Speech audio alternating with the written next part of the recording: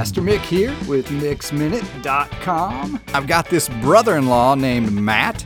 Matt is a good guy as far as brother-in-laws go, but in one pretty important way, he's kind of destroyed my life. Here's how it happened. If you know me, then you know that I like coffee. And it used to be that I liked all coffee. I first started drinking coffee when I was in junior high and got a job on the cleanup crew at our local sale barn. Whatever coffee was left over in the coffee pot from the sale a few days before, that's what we drank. And from then until very recently, my standards for coffee never really changed. If it was black and preferably warm, I drank it.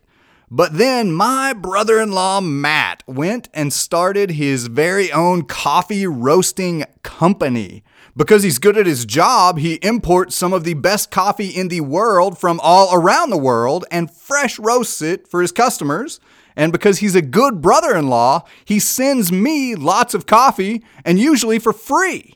But guess what happened after I started drinking my brother-in-law's coffee?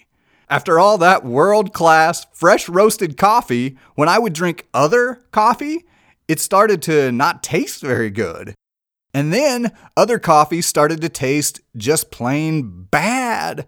My whole life, coffee was just coffee. But now that I've gotten a taste for the good stuff is all I want to drink. Here's why we're talking about this today. In my experience in life and with God, we all tend to settle and settle hard. We get a taste for life that is, quite frankly, pretty bitter, and we accept it and we settle into it because we believe that's what life tastes like. And when we see a few other people out there living lives that appear to be much sweeter than our own, still we just keep on in the midst of our own bitterness because one way or the other we come to the conclusion that even if the sweet life is out there for somebody, it's not out there for us. Well, as it turns out, God has a little something to say about that. There's this old song in the Bible called Psalm 34, and it's a song about how great God is and how he rescues people. It's an amazing song, and you should look it up on your phone and read it. But in this song, Psalm 34, there's a line that says, "Taste and see that the Lord is good." And when I think about that line, I smile. Taste and see that the Lord is good. See, that's the line that comes to my mind when I think about my silly experience with coffee and all of our deadly serious experiences with life. With coffee, once I got the good stuff, it was hard to go back because I had no idea what I was missing. And as it turns out, God's love is just exactly like that.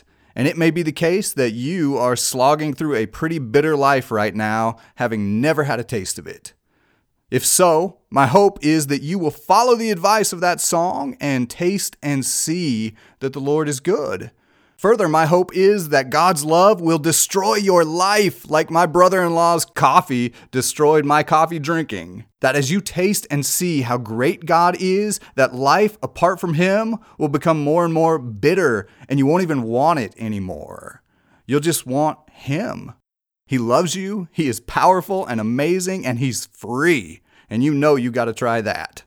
Thank you for listening to this week's episode of Mix Minute. Subscribe to our podcast, sign up for weekly email encouragement, and check out my new book, all at MixMinute.com.